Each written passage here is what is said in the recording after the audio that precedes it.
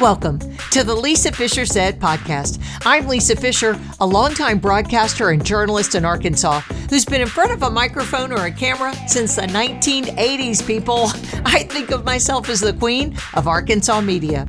For this episode, I'm bringing back Brian Sanders of the social media account and feature film called Food Lies. It'll blow your mind.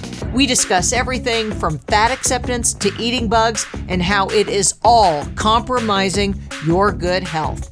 You'll get to meet him right after this. If you've listened to my podcast anytime at all, you know that I am Team Akel's Carpet One. I've been a customer there a long time, but I love it now that I've been telling you people about it, and you people are shopping at Akel's Carpet One. Now, Central Arkansas listeners will know about the three beautiful stores they have. The one in what we call Maumelle, but that's technically North Little Rock, has just been redone. It's a wow of a store. But for the person who's listening right now, who's building a house, okay, and his name is Darren. That's my producer. Darren is now a lifelong customer at Akel's Carpet One because of the great service. He said they beat all the big box stores on price, selection, all the things. That's what I've been telling you for so long. I'm not making this up. They will tell you they beat the big box store prices, and they do it every day. Are you looking for carpet, flooring, maybe new cabinets for the kitchen, the bathroom? You need tile, a backsplash. Get my drift? Oh, and carpet? They got a ton of that too. Check them out by going to akelscarpet1.com.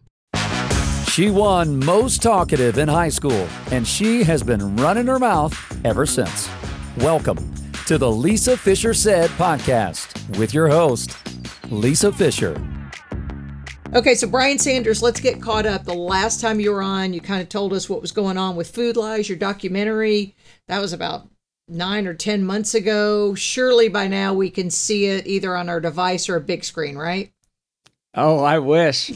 You can see the intro. You can see the intro on the Food Lies YouTube channel. Definitely check that out. It took us over a year to make.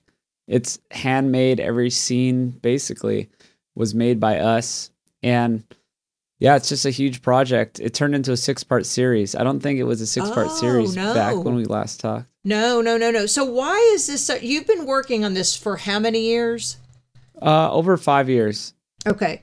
And why is it such an arduous process? Mainly because of money, or is it because of pushback?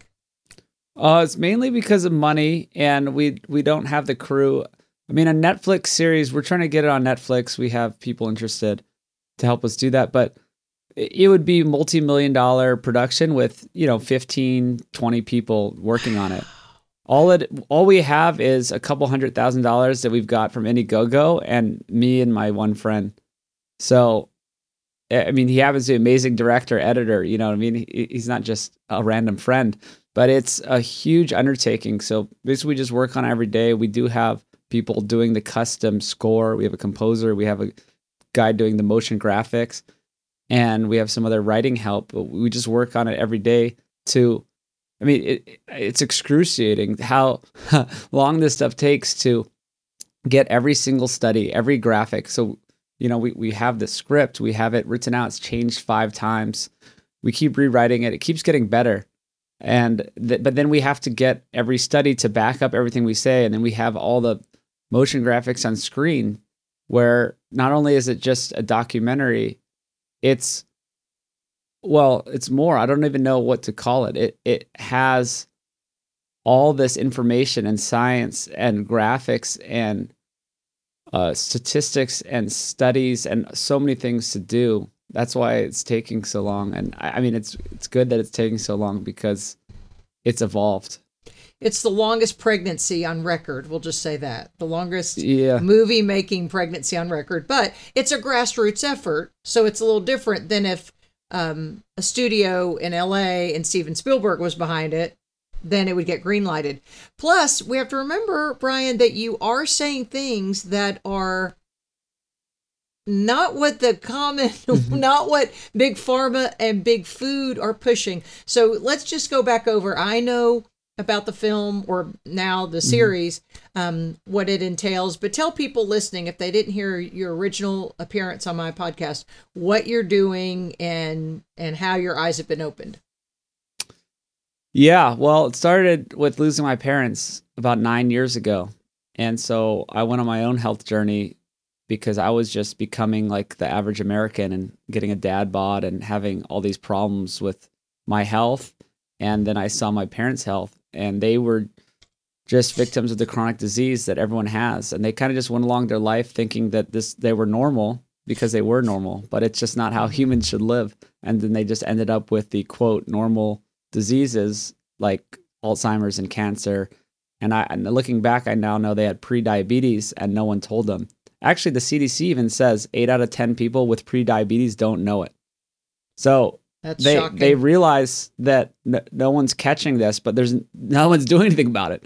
It's crazy. Doctors don't even know what to look for. They're not testing like their fasting insulin levels, or they don't even the fasting glucose. They're like, oh, well, you're like 119. That's fine. And it's like, it's only a problem if you're 120. I'm like, 119 is insane. If you're waking up. Yeah. So we're not even recognizing these things. People are going along their lives, just getting more and more medications, having more and more problems. We think it's normal because that's what our society is now. It's just a bunch of sick people that normalize disease, and being overweight is even normalized with the fat acceptance movement. They're trying to say that being overweight is perfectly fine. And so we actually push back against that. We can go into that, but I actually just reviewed a section of the film about that. And we show, this is basic science, that being overweight is not healthy. This is well known. Basically any chronic disease you can look at in the literature, as your weight or excess fat goes up, your mortality goes up, right? You die sooner, or you have more complications, or you have more likelihood of chronic disease. It's very clear. So got off a little tangent, but the film in general is covering all these things. I'll do my recap first before we jump into anything. But the film turned into a 6-part series. The idea was to tell the entire story of what humans should eat, how can we be healthy, and to do that, it's taken 5 years, and it takes 6 episodes to do it. And just to throw it out there, James Cameron, with all his money, and Arnold Schwarzenegger, the Game Changers took 7 years to make, and they had millions of dollars. There you go. I mean, this is how documentaries go. Like I know many. The average length is 5 years. So. I didn't know that. Oh yeah, and I mean, unless it's just like Netflix was like, okay, let's do a documentary on X, and then it's like, here's your budget, and you have 1 year, and then you just make it in 1 year, and it's fine. Usually, it's the opposite. It's people on a passion project taking 5 to 7 years to do it. So we're right on track. But we needed to tell the whole story of what to eat. So we have to go back to like, well, how does the human body even work? You know, like what did we eat throughout history? You know, animal foods were so important to humans for hundreds of thousands of years. And it changed the shape of our bodies and our brains and our digestive systems. So we need to go back. We need to tell the story of the agricultural revolution and like what happened. And it's like, well, when we started eating all these grains and, 12,000 years ago, we actually got shorter and our brains got smaller and we had more disease and all this stuff happened. So people don't understand. They're like, oh, eat your whole grains. You're like, well, this is just filler food. It's almost like slave food for people building the pyramids that allowed people to survive, but not give them proper nutrition. And we're still, it's almost like the same paradigm where we have the people at the top and these government organizations and even like world organizations pushing these messages that we should just be eating all the whole grains and, avoiding meat. This is just the same type of stuff that like keeps people alive, but it doesn't make them healthy. And it's just super obviously not nutritionally sound advice. And so, yeah, we have to go back to the agricultural revolution to see how humans actually got worse health, worse stature, worse brain size even since we started eating all these grains. And so then we go through the modern science and all the bad science that's been done in the past, say 100 years. And then it kind of moves on into like, what should we eat? Putting this picture together, looking at all the nutrition science and all the different evidence from different doctors and different things like that. And then we get into regenerative agriculture as the last section of how do we grow these animals correctly and sustainably and even regeneratively. Okay, so there's a lot to unpack here. One thing, just as you mentioned in the beginning, the fat acceptance that has occurred makes us look like the bad guys because we're the haters, because we're not allowing Lizzo to be morbidly obese because she said, I'm healthy. She calls them the skinny bitches, the skinny girls. And she's disparaging to them, and I'm not saying skinny's healthy. There's a definition. We talk about that too. Yeah, that's not my definition either. But when we start looking at things, and maybe because Lizzo, when she was on David Letterman on his show, I think that's where I saw her defend her. It's morbid obesity. Let's call it like it is. We'll probably get shadow banned because I'm calling her overweight, but she is, because she's proud of it. Yet when we start looking at the markers I think are important, thanks to people like Dr. Ben Bickman, who's taught me about fasting insulin, it's totally changed my life. And my goal is to get mine. It was 1.1 when I tested it a month ago, which is the lowest my healthcare provider's ever seen. My C-reactive protein is low. Those are the things we need to talk about, because you know what? The type of diet I eat, my cholesterol's high. But I'm telling you, that's why I think she was defending. I think she said her blood pressure was fine and maybe her cholesterol, but those aren't the markers we look at. So, and fat acceptance being one thing, but what do you look at, Brian, on your own lab work, if you even have it, or what you think are good markers for good health? Oh, absolutely. Yeah. So there's so many. What's cool and what's been done throughout history was you could just see good health with your own two eyes. Yeah. And it was like a good body composition, and it was being able to, say, walk up 2 flights of stairs and not be winded. Right. It's like, I like to ask the fat acceptance people if they can walk up 2 flights of stairs and not be winded. That's a very easy sign of health that doctors I know consider, right? So you can look at someone, you can look at so many things, right? The humans have been looking at other people for mating purposes or for, even tribal purposes. Do I want to be a part of these people's tribe, or like, are these people? And if they are slow, tired, bad skin, bad like problems, they're not going to be, good to either mate with or live with. So, so you could do a lot just by looking at someone. But to go into the stuff, you mentioned some of the big ones: fasting, insulin. CRP is huge because this is also in the literature. This is C-reactive protein. It's a sign of inflammation. So if you are overweight, you're carrying all this excess weight. It's basically inflamed tissue. You can just easily see that this is bad, and that the higher CRP, the higher inflammation, the more disease. And it's all related to just carrying excess body fat and just basically eating the wrong foods. So that's good. Cholesterol is a rabbit hole, but I think there's a big difference between the general sense of cholesterol, where they just look at overall cholesterol, or they look at LDL specifically, and then they think that if someone has like a high LDL cholesterol, that's necessarily bad. That is not true. So what I look at, because I do work with a doctor, Dr. Gary, and I do interview a lot of doctors, but I actually do see patients with Dr. Gary as a health coach, and we look at the triglyceride to HDL ratio. Right. So I'm sure Bickman and all these other people have talked about that, but it's basically, you want that close to 1-to-1. So you want, like, people know that HDL is the quote good cholesterol. So if it's higher, it's better. So, you want that up maybe as an 80. And then triglycerides, you want those low. So yeah, my triglycerides are low. I don't remember what they are. It's like maybe in the 60s, my HDL's in the 80s, something around where it's below 1-to-1. Oh, okay. Right? So you want low triglycerides, high HDL. Most people, you look at they have low HDL and high triglycerides, right? So maybe their triglycerides are in the hundreds and their HDL is like 40. I see. Right? That's a standard thing. So their ratio is, 4, right? That's like really bad. You want to get that lower, if that makes sense, right? So It get does. your triglycerides lower, your HDL up, make them match, right? If you have 80 and 80, that would be great. And then what's great is in the literature, that actually matters way more for your health than, say, your total cholesterol or LDL, right? It's like, So I like to think of it as like this. There's all these markers of health, CRP, fasting glucose, like a million things we could list.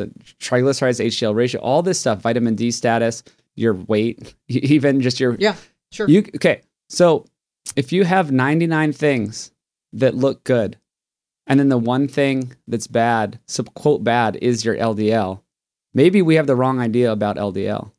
Right. So why would 99 things be good? Right. And this is well established that are good, right? Everyone knows, and every doctor and scientist agrees, triglycerides low equals good. Low fasting insulin, good. Low glucose fasting, good. Right. This is so if everyone thinks that 99 things are good, but your LDL is high and you're eating a healthy diet, maybe our idea of LDL is wrong. Maybe that's not the whole story, right?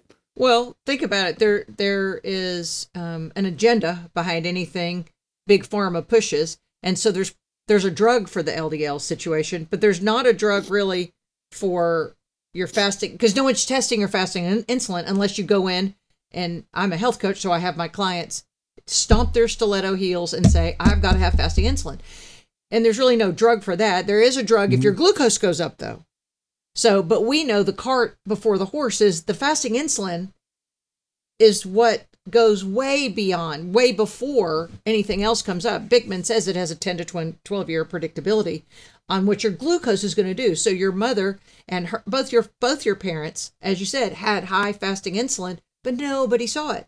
Probably 10, 15 years before they passed away, which is tragic, but it's because the agenda is, well, I can sell you a drug if you get cancer, Alzheimer's, and now that we know that we were lied to for 20 years on Alzheimer's research. If I were a patient, if I were a child or a relative, I would be a part of that class action lawsuit, that is being filed someplace, because that is criminal.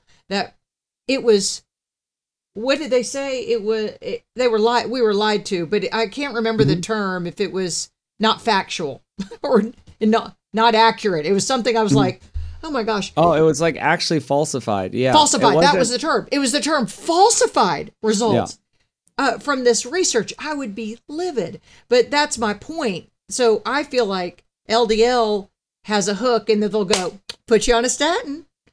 But the things I look at are, of course, your weight and my C-reactive protein and my fasting insulin. Well, there's no drug for that. Now, there's probably a drug. They're probably pushing a new drug for weight. Yeah, because they're trying to figure it out. But these things that we're talking about are just due to your diet and lifestyle. That's it. So you're never really going to have a drug. I'm convinced that you can't just cheat nature. Like, no matter what, you can't just eat bad food and then just take a pill. It's never going to work. No. It's impossible. No. And so, they're never going to address it, because that's how this big pharma, big food model works. I don't know what else to do. I've kind of given up on trying to make changes. There's the Nutrition Coalition with Nina Teicholz is trying to change the dietary guidelines. Yes. But I don't think it's ever going to happen. It's impossible. It's like you're going against every single big interest in the world, from pharmaceuticals companies to food manufacturers to statins to even big ag and chemical producing, pesticide, Monsanto. It's going against everyone. You can't go against that. You just have to. So what the two things I'm telling people now is just get yourself healthy, get people around you. You got to do it on an individual level. Just get you and your family healthy. Number one. Two, just realize that everything you hear is bogus. Just know that the guidelines are bogus. And if you just spread the word, be like, okay, they're bond paid for. They're not real recommendations for individuals' health. Exactly. If you know that, and then you're like, okay, well, now we're on our own. So we'll just do the opposite of the guidelines and fix our own health. And then we're outside the system. That's right. I agree with that. But, we all get pushback at first. So a year ago when you and I talked, we couldn't say the word vaccine without getting shadow banned. Yeah. Well, I feel like now our message is going to start being shadow banned, because we again are going against their message that ask your doctor if this medicine's right for you. And we're saying, no. Go eat another steak. Go eat 2 more eggs and put some butter on it and call me in 2 weeks, So when Nicole Kidman is eating bugs, and there are so many social media channels that were covering that in the last, sometime this summer. And this is 2022 when we're recording this. And then Kim Kardashian is eating Beyond Burger. She's not even eating it. If you notice, she didn't even take a bite. It was, I know.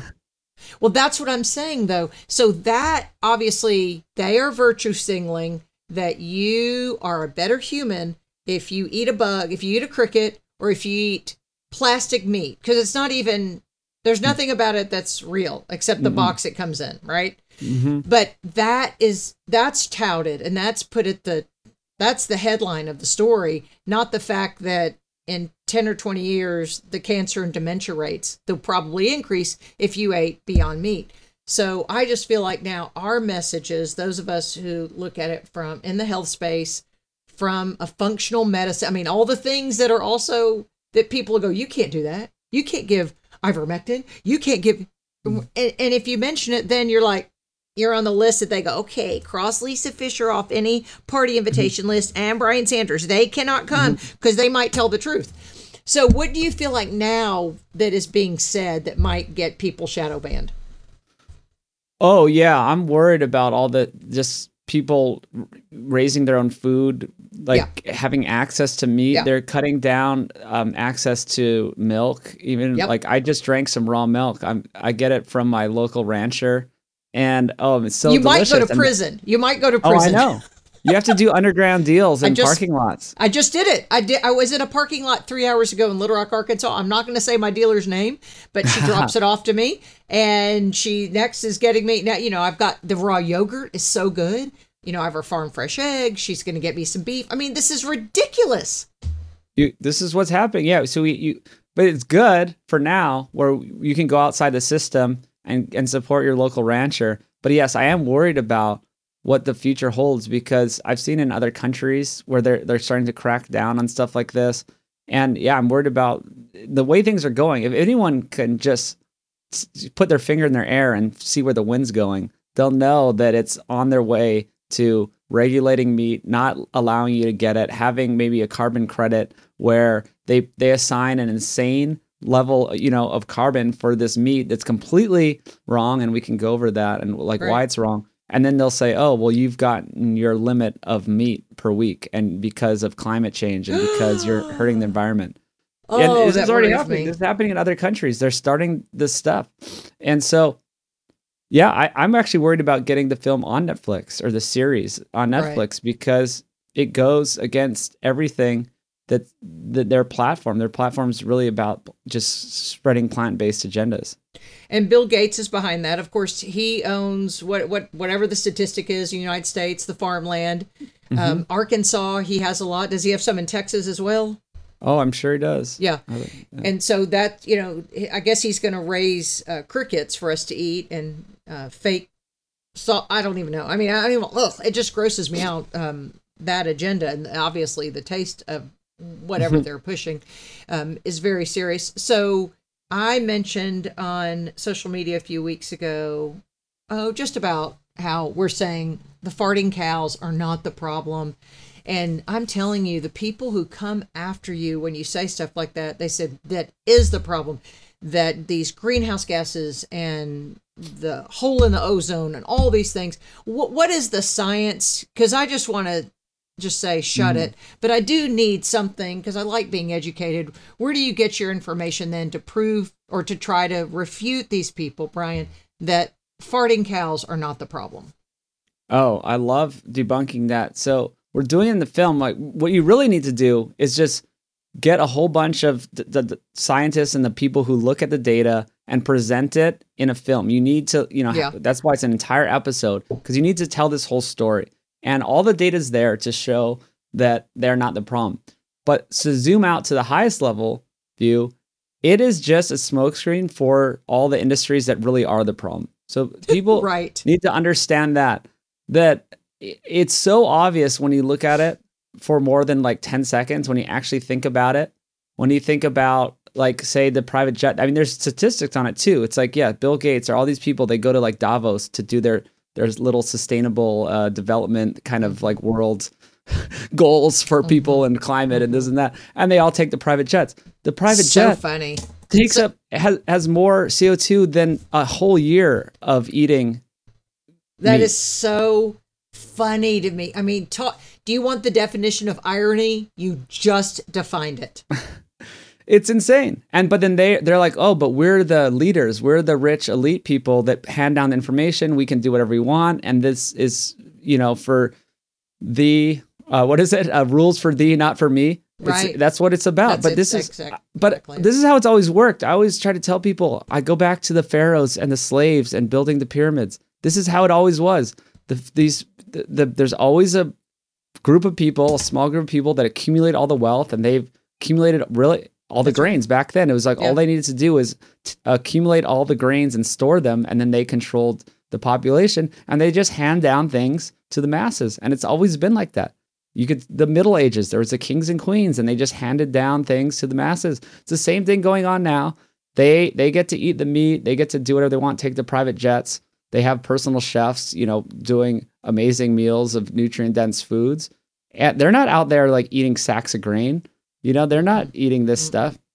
They're not eating the crickets. They like pretend they do. And Nicole Kidman does a little thing do the propaganda. She's not eating that stuff. She's eating like a wild caught salmon, from like a pristine water source that she gets for, $40 a pound. Right. And then a private chef cooks it. So that's right. Man, okay, so I got off track here. So it's just know that it's a big smokescreen. It's the biggest scapegoat. It's like laughable when you even look at the numbers of it's 90% is big industry. It's everything else. And then 10% maybe is sort of food production. And out of that food production, a lot of it is just plant food production, monocrop stuff. It takes a huge toll on the environment. And then you could go down to 4%, is animal production. And I'm like, okay, yeah, there's always going to be a toll on the environment to grow food for us. It's a pretty small toll. It's like one of the most important things is our nutrition and growing amazing protein sources of protein and fat that humans can use. And yeah, there is some sort of, carbon impact, but it's way lower than even plant foods or everything else that's the problem. And so I'll do one more little thing that people can understand without having to open up all the studies and know that it's all bogus. The animals were always around. There was actually more volume and weight of animals, grazing animals, ruminant animals. Those are the ones like cows with 4 stomachs eating the grasses. Right. For all of history, there was way more volume of animals than now, even with all of the factory farms and all the cows out there and all the chickens, This is bad. There's, the chickens in the warehouses being grown and the pigs in the warehouses. Not good. Vegans always say, oh, there's a billion animals stuck. Yeah, not good. They're not raised well. The pigs and the chickens agree with mainly. that. Right. Yeah, and the cows, well, at least all cows spend the first 2/3 of their life on grass, on pasture. Oh, they do? Even the farm, even the feedlot. The feedlots, yes. Okay. Because how it works, it's a cow-calf operation. It's like the calves have to be with their mom and they're on grass. That's right. Then the last 1/3 of their life, most of the animals do go to feedlots, but they're still outdoors. They're just like on mud. It's not ideal at all. And they get, they get a lot of leftover products. It's actually pretty efficient. Really, we take leftover grains and different corn from ethanol, and then they get to feed them. It's not great. Again, but they're not in a cage. Cows are not in a cage. That's not how it works. Pigs and chickens, they're indoors. It's not good. Mm-hmm. So the point I was trying to make, though, is about the grazing animals. There was always grazing animals. There was always animals producing methane for all of history. Okay. Giant animals. There's megafauna that roam North America, gigantic, like 10 times bigger than a cow. Mm-hmm. Doing all the burping. It's actually mostly burping. Not a problem. Not a problem at all. It actually helps them grazing helps the land. It helps the soil. It helps the grasses grow. It's why we have grasses. It's why we have amazing soil that we're now exploiting for monocrops. It's because for hundreds of thousands of years, this soil was enriched by their manure and by them grazing it and moving along and coming back and, doing this harmonious cycle that nature knows how to do. And so the methane that they produce, it is part of this cycle. It just they belch it out. It goes up into the air. It turns into CO2. It breaks down in 10 years and comes back down to CO2 that feeds the grasses. It's a good thing. And then they eat the grass and it goes. It's just continuous cycle, and it's above ground, right? You can just imagine the earth and the atmosphere, and it's just going in a circle up there. Okay. What the real problem is all the fossil fuel extraction that is 90% of big industry and all the other things that are the problem, where they're digging stuff up. They're digging carbon up from the ground, basically in, different fossil fuels and all that. And it's a one-way street up into the atmosphere, right? So it's all this new carbon that has been buried for whatever amount of years, and they're burning it and putting it up in the atmosphere. That's the problem. That's this one-way street. And yes, we can do something about that. And, you don't want just like pollution, particulates just being thrown in the atmosphere. CO2 is another story, because CO2 is actually good for life. Plants breathe CO2. It's part of the cycle, right? Yeah. So it's like, the whole climate stuff is a whole can of worms that you can't get into, but I just really push back on a lot of it, because I think it is just pushing another agenda that's going towards the carbon credit agenda. Absolutely. But I always say, but I'm like, there is, everyone knows we don't want to just be dumping toxic sludge into a river, right? So there is, and you don't want to just like be burning stuff and throwing it in the atmosphere. There definitely is some problems with that. But a lot of the climate stuff seems like another agenda where they're just like, oh, CO2 and this and that. You know what I mean? It's just a nuanced topic, but what I do know is that the methane is not the problem from the animals, and it's a natural cycle that's always been happening. Hey kids, let me take a moment right now just to introduce myself. For those of you new to the Lisa Fisher Said empire, well, I hope it's an empire someday. I'll tell you that I'm a certified health coach and how I got here. I started taking classes in 2020. Yeah, when the world was falling apart, we wanted to know more about health. I started taking classes online with the Institute for Integrative Nutrition in New York. Great way to do that. Great way to partner with the school with outstanding success, outstanding reputation. Dr. Mark Hyman comes and speaks. Dr. Weil comes and speaks. You have these guest lecturers, and then you have PhDs and other people who are advanced in their particular study to help you equip people to have better health. Now, no medical advice is given as a health coach, but you can partner with people who are wondering, what can I do to overcome blank? And it's really exciting when that breakthrough happens, and it's because you got the knowledge from IIN. For more information, go to the show notes. You can find out more, and you could start the rest of your life. You could start changing it today with IIN. And if you look to people like Bill Gates, he has bigger boobs than I do. He has a gut. He that's embarrassing for him to be parading around pontificating what I should be doing with my diet, and he looks like that. No thanks. That's not a good poster child. Same thing. Elon Musk looks terrible. They're just, I don't know what Elon Musk eats, but it just shows that the rich sometimes having a lot of money doesn't mean you're the healthiest. Absolutely. It shows us too that really, and we're going to go into the way you eat, the way you and I eat, and I'm not 100% like you are, and you're really inspiring, but it's really the most affordable way, because this is what people ask me all the time as a coaching client. Well, Lisa, how am I going to eat organic, whatever, or what, I said, well, if you stop buying the crap in the inside of the grocery store, don't buy another packaged item, you're going to have more money to spend on the meats.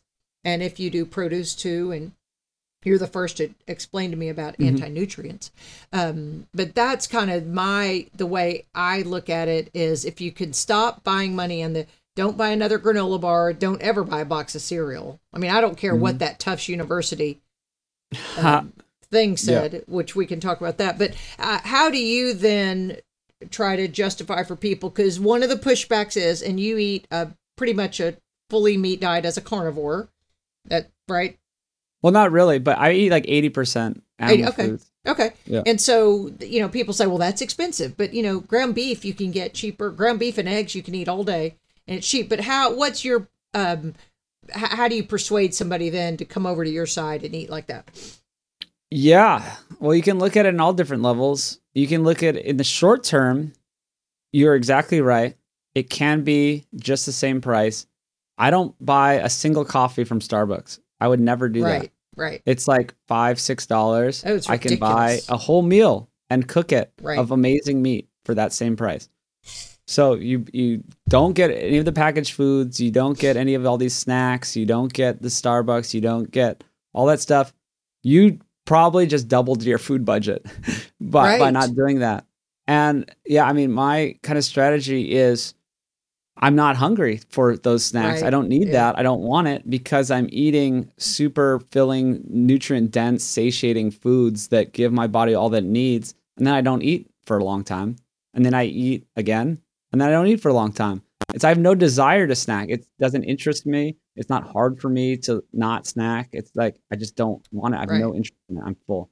People need to I don't know if people even know what it's like to be actually full on nutrient dense foods, on real foods. They don't. And that's a whole blood sugar issue. The Glucose Goddess. Have you read her book? No, The Glucose I know all Revolution? about her. Yeah. Yeah, she's great.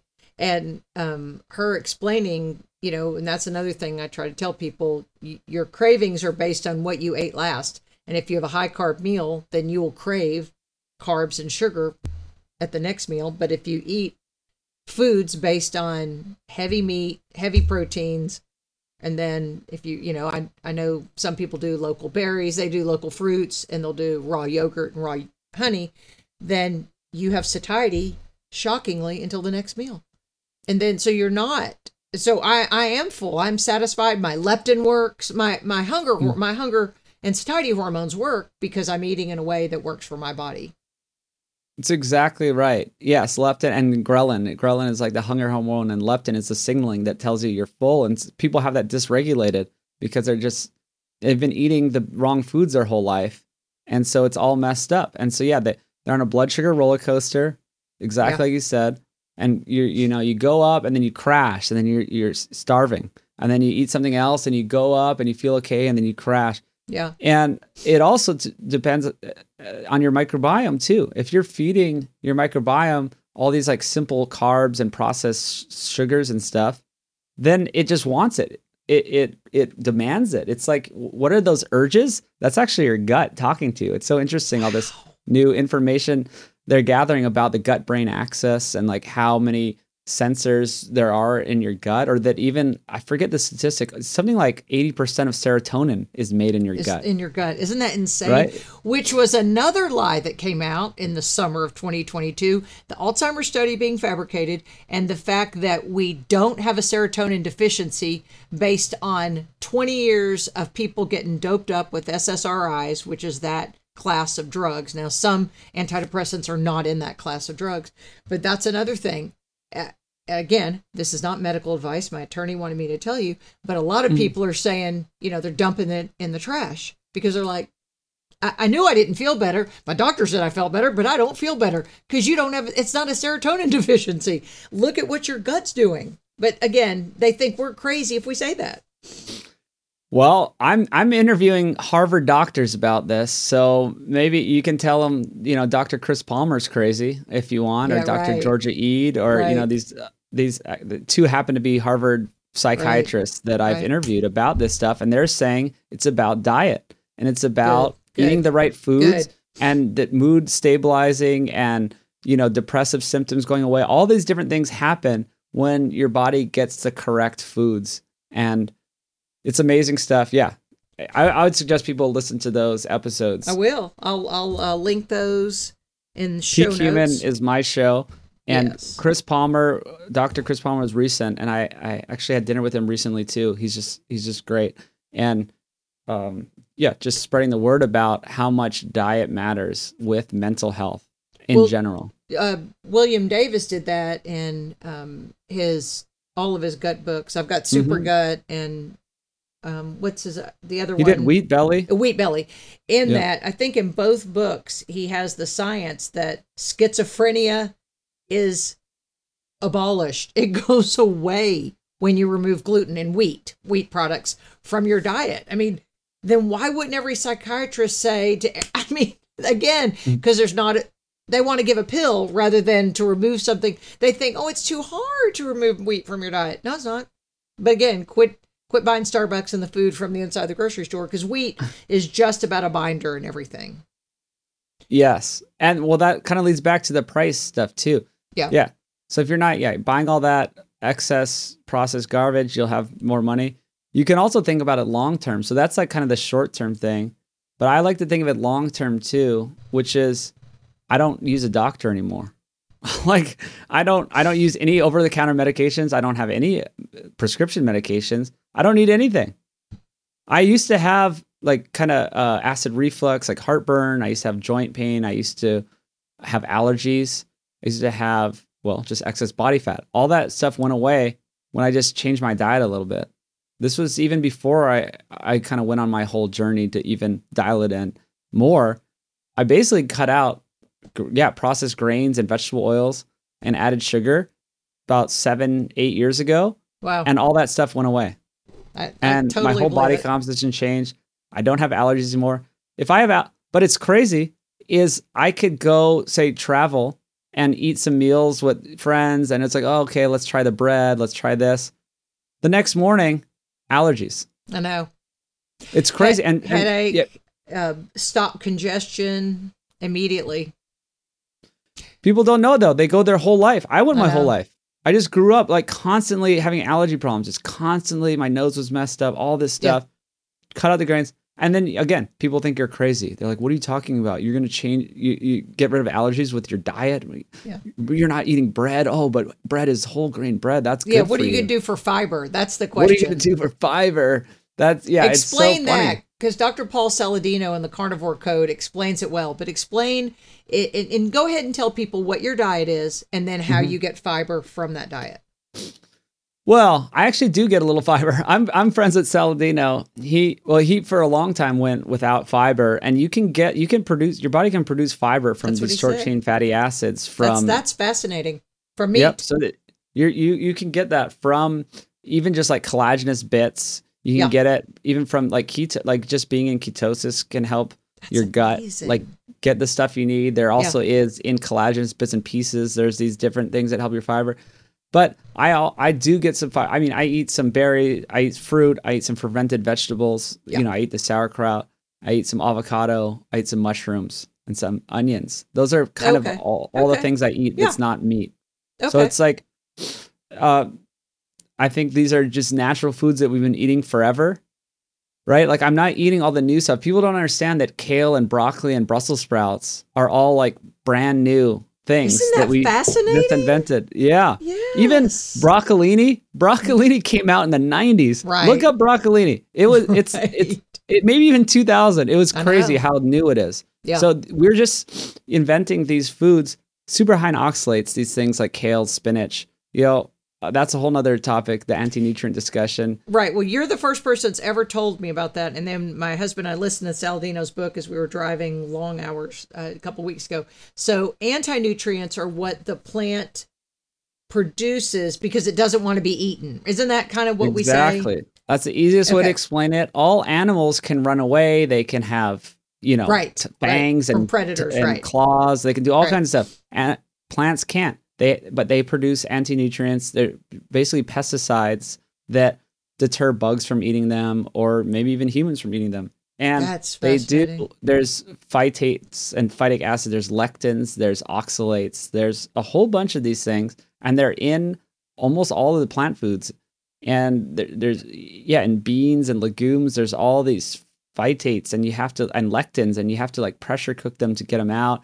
There's some ways to get them out. Fermentation helps get rid of some of these things. So there's always these natural preparation techniques that humans figured out over the years. They didn't know the science of anti-nutrients. They just knew that people had problems if they ate a whole bunch of these things. And oxalates, you think of kidney stones, right? Exactly. Oxalate, it's what kidney stones are made of, is calcium oxalate. Oh, got it. So so a lot of vegans get kidney stones because they're eating a whole bunch of kale and spinach and almonds, and then you get a kidney stone. Our sweet little thyroid. I'm a thyroid advocate. They're goitrogenic, and so exactly. I heard Dr. Hyman say one day that he had a patient who was eating maybe it was 10 to 12 cups of kale in smoothies every day. And she got thyrotoxicosis, which can be, I mean, they had to hospitalize her because of what her thyroid or whatever the goitrogenic state would be. I can't remember if that was the exact diagnosis, but it could be deadly because it was so serious on her thyroid. She had a huge goiter, on your gland, which is the little butterfly gland, here above your collarbone. People are watching on YouTube. If you're listening, you can figure out where it is. But the point is, stop with the kale. And, that's kind of Paul Saladino's thing, is stop with the kale. Yeah. I cut out oxalates a couple years ago, and it's been great. I was doing the kale and spinach shakes with the almond milk because everyone says it's healthy. This is so shocking. To the mainstream, 95% of the world is convinced that the more kale they eat, the healthier they are. That's right. It's just this magic button that you press. No, you know what I mean? Like they're doing the pounds of kale and spinach, and even the almond milk and almonds have a lot of oxalates in them. So you don't do any nuts because of the same reason, because they have anti-nutrients? Yes. I don't really I don't eat nuts, and it's just kind of, I don't think it's particularly healthy food.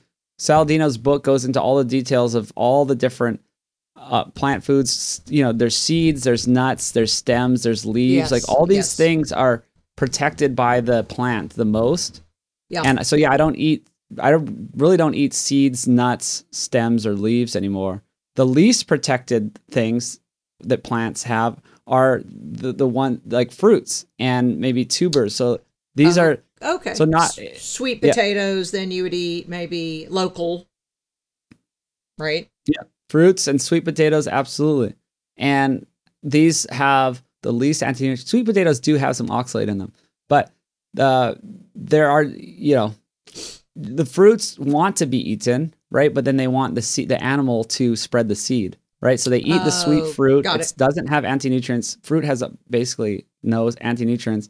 And then the plant wants it, right? It gets and the seed is spread and maybe even seeded with manure from the animal. Right. So yeah, that's a general kind of recap or overview of anti-nutrients and why maybe some plants aren't great for you. It's kind of just shaking up the whole paradigm. And I think that's what we need to be doing, because we kind of have it backwards. And I think Saladino goes maybe a little too far in scaring away people from eating anything that's not. He does, but I think, so that book was published in 19. And so now if you follow social media, it's Carnivore MD 2.0. Yeah. And I'll link all that. I'm writing it down. He now has a longer leash on that, and when he wrote the book, there were no fruits, there was no raw yogurt, there was no raw honey. And so now he says local fruits that are in season. And so, that's the funny thing. I'm sure if I know you probably don't eat out a lot, because when you eat like we do, you can't, but I do, because I can still get a burger with no bun, avocado. But then yesterday the lady said, would you like salad with that? No, because everyone thinks salad's healthy. I'm like, no. She said, would you like some fruit? I said, if it's in season and local. And she thought about it and she goes, it is. So that's what I say. Is that, how do you handle it when you dine out, or if you dine at a friend's house? Yeah, that's exactly it. Absolutely. And yeah, you just spelled it out. It's some people, the fruit thing, the honey thing, some people, maybe if they're beginning their journey and they are very overweight, or they have a lot of sugar problems, glucose problems, type 2 diabetes, maybe they kind of hold off on those until you're okay. Yeah. That's kind of right. But I'm all about them now. Yeah, I kind of went through a whole journey of kind of understanding that stuff differently, like Paul did, and it has been working for me. I think people do need to go on a journey, and maybe you can start by cutting out a lot of foods. I mean, that's what the carnivore diet kind of is an elimination diet, and it's a great tool, and you can heal your gut, or at least give your gut a rest. I think healing, you need to do more. And so it gives your gut a rest, and it doesn't have all the plant anti-nutrients, and it's just highly bioavailable, good proteins and fats. Then you can kind of add more. Maybe you're doing keto, you're adding more fat and you're adding more foods. You could get some more low carb foods in there. And then the ultimate goal, maybe this takes years for people, they can get to, okay, now let's add in fruit and raw yogurts and honey and stuff like that. And then you're kind of, you've come a bit full circle to quote balanced diet, but it's a very specific set of foods, right? It's not, you're not eating, from the aisles in the middle of the grocery store. You're not eating the breads and the pastas. You're not eating. And it's bio-individuality. I mean, what works for you may not work for me. So I think you tweak it. I think we're always learning. And so as we evolve emotionally, physically, spiritually, right? And then you might think would you ever eat fermented sourdough bread? Yeah. So that's like the properly, yeah. Okay. So that's a whole thing where I've interviewed Dr. Bill Schindler, who's just a really great paleoanthropologist and archaeologist and he's food scientist. He does all this stuff. He travels around the world studying cultures and how they prepared their foods. So he has a huge wealth of information about all this stuff. And he'll tell you about all the plant anti-nutrients and all the preparation techniques and why fermentation is good. Okay. But he'll talk about if you ferment and properly do a sourdough and you're using the good grains that aren't just like Monsanto, monocrop grains, you can make a decent product. But I think that's again a bio-individual thing, like you said, is like I could do it. Yeah. I mean, maybe if I'll have a little allergies the next day. Oh, I see. You may. You got to figure it out. Yeah, it's just the gluten. I think some of the gluten. Sure. The fermentation. If you do a proper sourdough, it should get a lot of the gluten out. Right. But there still could be some left. And you'll know if it is the good sourdough. Obviously, what you buy at the grocery store is a joke. It's all fake. Yeah. Yes, it's all fake. But if you get it from a bakery, you can smell it. I mean, when you walk in the bakery, you smell it, and when you bring it home and you open it, because it's sourdough. I mean, it should smell. What you get at the grocery store smells of somebody's BO because it's not the real thing. Well, and I'm saying it's fake because Bill Schindler will tell you about how they use, I think it's like a citric acid, or they use something because they can't afford to actually do the 2-day fermented sourdough. So they use, you got to look at the ingredients, and all the ones in the stores have this extra ingredient. You shouldn't have any extra ingredients, but this citric acid or this thing that makes it taste sour without actually fermenting it. So it truly is fake sourdough. That is unbelievable. Now, what do you do if you have a hankering for hooch or dessert? Oh, so, I do for dessert. I love the berries with the yogurt, like a good yogurt and with honey. That is such a good dessert. I can't get enough of it. And I think it's super healthy. You could even use a Greek yogurt and get extra protein and, do something like that. So that's good. For alcohol, I don't like to drink often. I don't think that, people are like, oh, you have 1 or 2 glasses of wine, it's supposed to be healthy. I don't buy into that at all. I don't either. I do care, once a week, I'd love to go out to a social occasion and have a little bit of alcohol. And what I like is kombucha, actually, hard kombucha. Oh. So there's a few brands. There's one called Flying Embers that has 0 sugar. So it ferments out all the sugar. I think they're around the country. They're in Whole Foods. They're all over. I think I've called seen Flying Embers. That word sounds familiar. I'll put that in the show notes, but I'll look. So would you ever have like a spirit? Would you ever have tequila or vodka? Tequila and soda would be the other thing I drink. Yeah. I pretty much would only drink tequila and soda water with some lime. Yeah. Or a hard kombucha. Those are like my 2 things that I've kind of narrowed it down to, which I think are the healthiest ways to drink alcohol. For sure. And so I just get Topo Chico or a club soda. I have them salt the rim and a lime. And I just tell myself I'm having alcohol. I'm fine. I mean, well, yeah, that's one way to do it too. Absolutely. Yeah. I mean, I went to a party in Austin here with a bunch of health people, and like they didn't really have much alcohol. It was like alcohol alternatives, and I was just carrying around some, I don't know, it was not alcoholic, and I was just having a great time. Is it because the closer we get to our perfect health paradigm that alcohol bothers us more, or is it an aging thing? I think it's multiple things. I think there's also a tolerance thing. My tolerance Like, I mean, I grew up in college drinking and I could handle it. And then you lose your tolerance. Yeah. Also aging, your body can't detoxify it as well. Yeah. But also, I think it's when you get healthier, you don't really crave it as much. A lot of people reach out to me when they start, especially when they go carnivore and they really cut out carbs, that microbiome kind of shifts and you don't want that alcohol anymore. And also, I mean, you just have less, it's weird. It's just, you have less want or desire or need for it. If you clean up your diet and your lifestyle, you're just not into it. No, not at all. Don't want it. I was at an event where they were pouring us wine as we walked around a tour of something, and just even smell. Plus, I'd already eaten, and I'd closed my eating window. You know, I guess I wasn't emotionally ready, but my husband was like, just take a sip. You know, we're here. And I took a sip, and I said, and I asked him later, I said, is that rancid, or is that what red wine tastes like now? It's been so long. And he said, I think that's what everybody thought it was really like. It was a very expensive bottle of wine. And I said, then I'm over it. I'm past that. And not in a self-righteous way at all. It's just the attrition. My body has just said, nah, I'd rather the berries with the raw yogurt.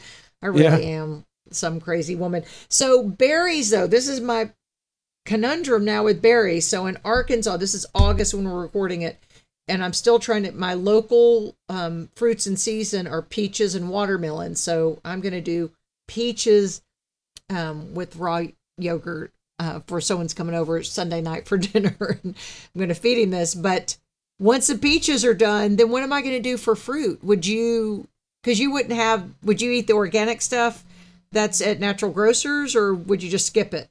Oh, and are you talking about like when it's out of season or over the winter? Yes.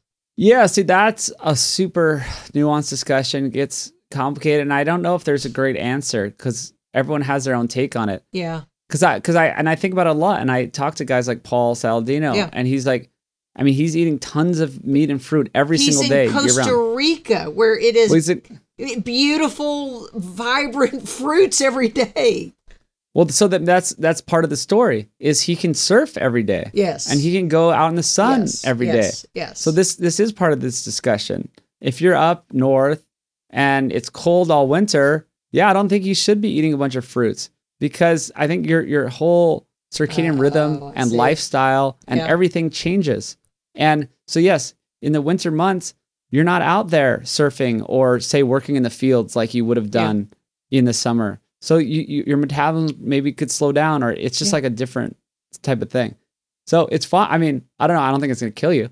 You know what I mean? It depends on your goals. If you're lifting weights all winter or something, then eat some fruit all winter. Well, I do like it, and it's a good substitute for a dessert.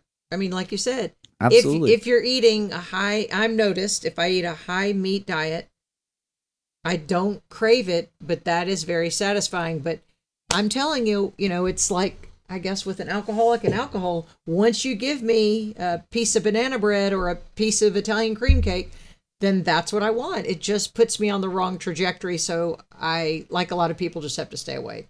Yeah. I mean, it sounds extreme, but it's better to, it just works that way. Okay. One final thing. So, a year ago, about a year ago, I got a continuous glucose monitor. And that's before I had the knowledge I have now about a high meat diet and what it does. So a year ago, I had, as the glucose goddess talks about, the spikes and dips, right? Because I would eat, because I've been intermittent fasting for 5 years, so I would still eat within my window, and then I would eat snacks. I don't eat snacks now at all. Not hungry for them. But let's say I had ice cream a year ago at 2:00 in the afternoon. My blood glucose would go up, my insulin comes down, brings it down, but it would bring it back down. Well, now that I'm eating strictly meat, when I check my monitor here, boring, 88, 90. It never goes up and it never really goes back down. Is that indicative of this type of lifestyle? Absolutely. Yeah. Okay. Anything from keto to carnivore should pretty much produce those results. And that's great. The only thing is, there is some like kind of new theories around maybe we don't have to do that for life or be like completely like that. Maybe oh man, if sugar spikes are bad or glucose spikes are bad, then 0 must be the best. Maybe that's not the case. Yeah. Because maybe that is the case for your healing journey, or if you want, and then you get to a certain place where you're like, okay, well now I can have some fruit and dessert, and maybe the honey, like I eat the fruit with the yogurt. If I put honey in it, there will be a glucose spike. And it'll come back down very quickly because I'm metabolically flexible. Right. So I think, that is the goal, is to not be like, okay, for life, I have to have a 0 peaks and valleys. Yeah. But I would say that high meat diets keep glucose. Well, that's it, because of metabolic flexibility. And because the only sensitivity I believe in is fasting, since, you're insulin sensitive, because I don't believe in any other type of sensitivity. But I think that puts us at a point where, so when we eat, that means our glucose comes up, our insulin comes down to bring it down, but it's not going to spike and dip because we are metabolically flexible, right? Isn't that the part of that definition? Pretty much. It means that if someone was a diabetic and they ate some fruit and honey with yogurt, their blood sugar could go up to 170, 190, over 200 and stay elevated for a long period of time. If I ate that, it would go up to like 135 and then come back down very quickly. Okay. Yeah. Right. So that's a big difference. Right. Yeah. That's where you want to be. Okay, Brian, good luck to you. I'll post all this. I saw the trailer to the documentary. Is that what you want me to post then? Or the intro, foodlies.org, okay. And it has the new intro up. So that's the one that's 3.5 minutes that we spent over a year on, that like kind of tells my story and really shows you the quality we're going for. And we're selling Indiegogo, trying to get people to help us out, because it's just us. And we don't get paid, by the way. The people I mentioned, the composer and the graphic artist, they're the only ones who get paid. That's insane. Well, I hope you get rich. I don't think so. I know you won't.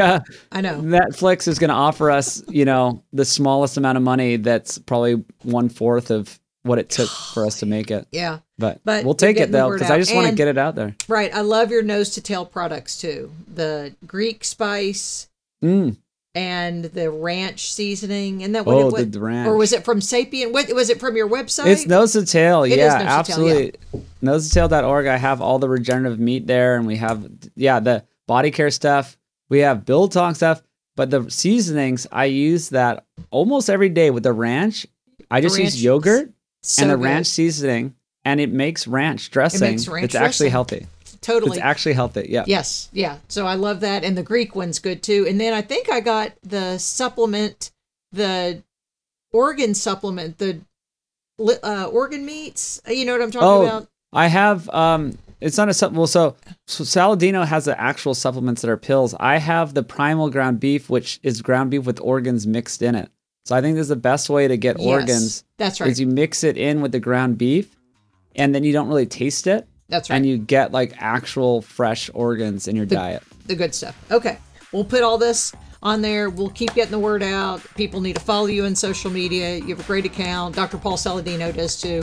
I mean, just anybody who's passionate about something, that's the things I'm passionate about, are my favorite. So great job. Thank you so much for being here today. All right. Thank you. Thanks for listening to the Lisa Fisher Said podcast. Be sure to hit subscribe and download all the episodes and leave a review, won't you? The Lisa Fisher Said podcast is produced by ClantonCreative.com.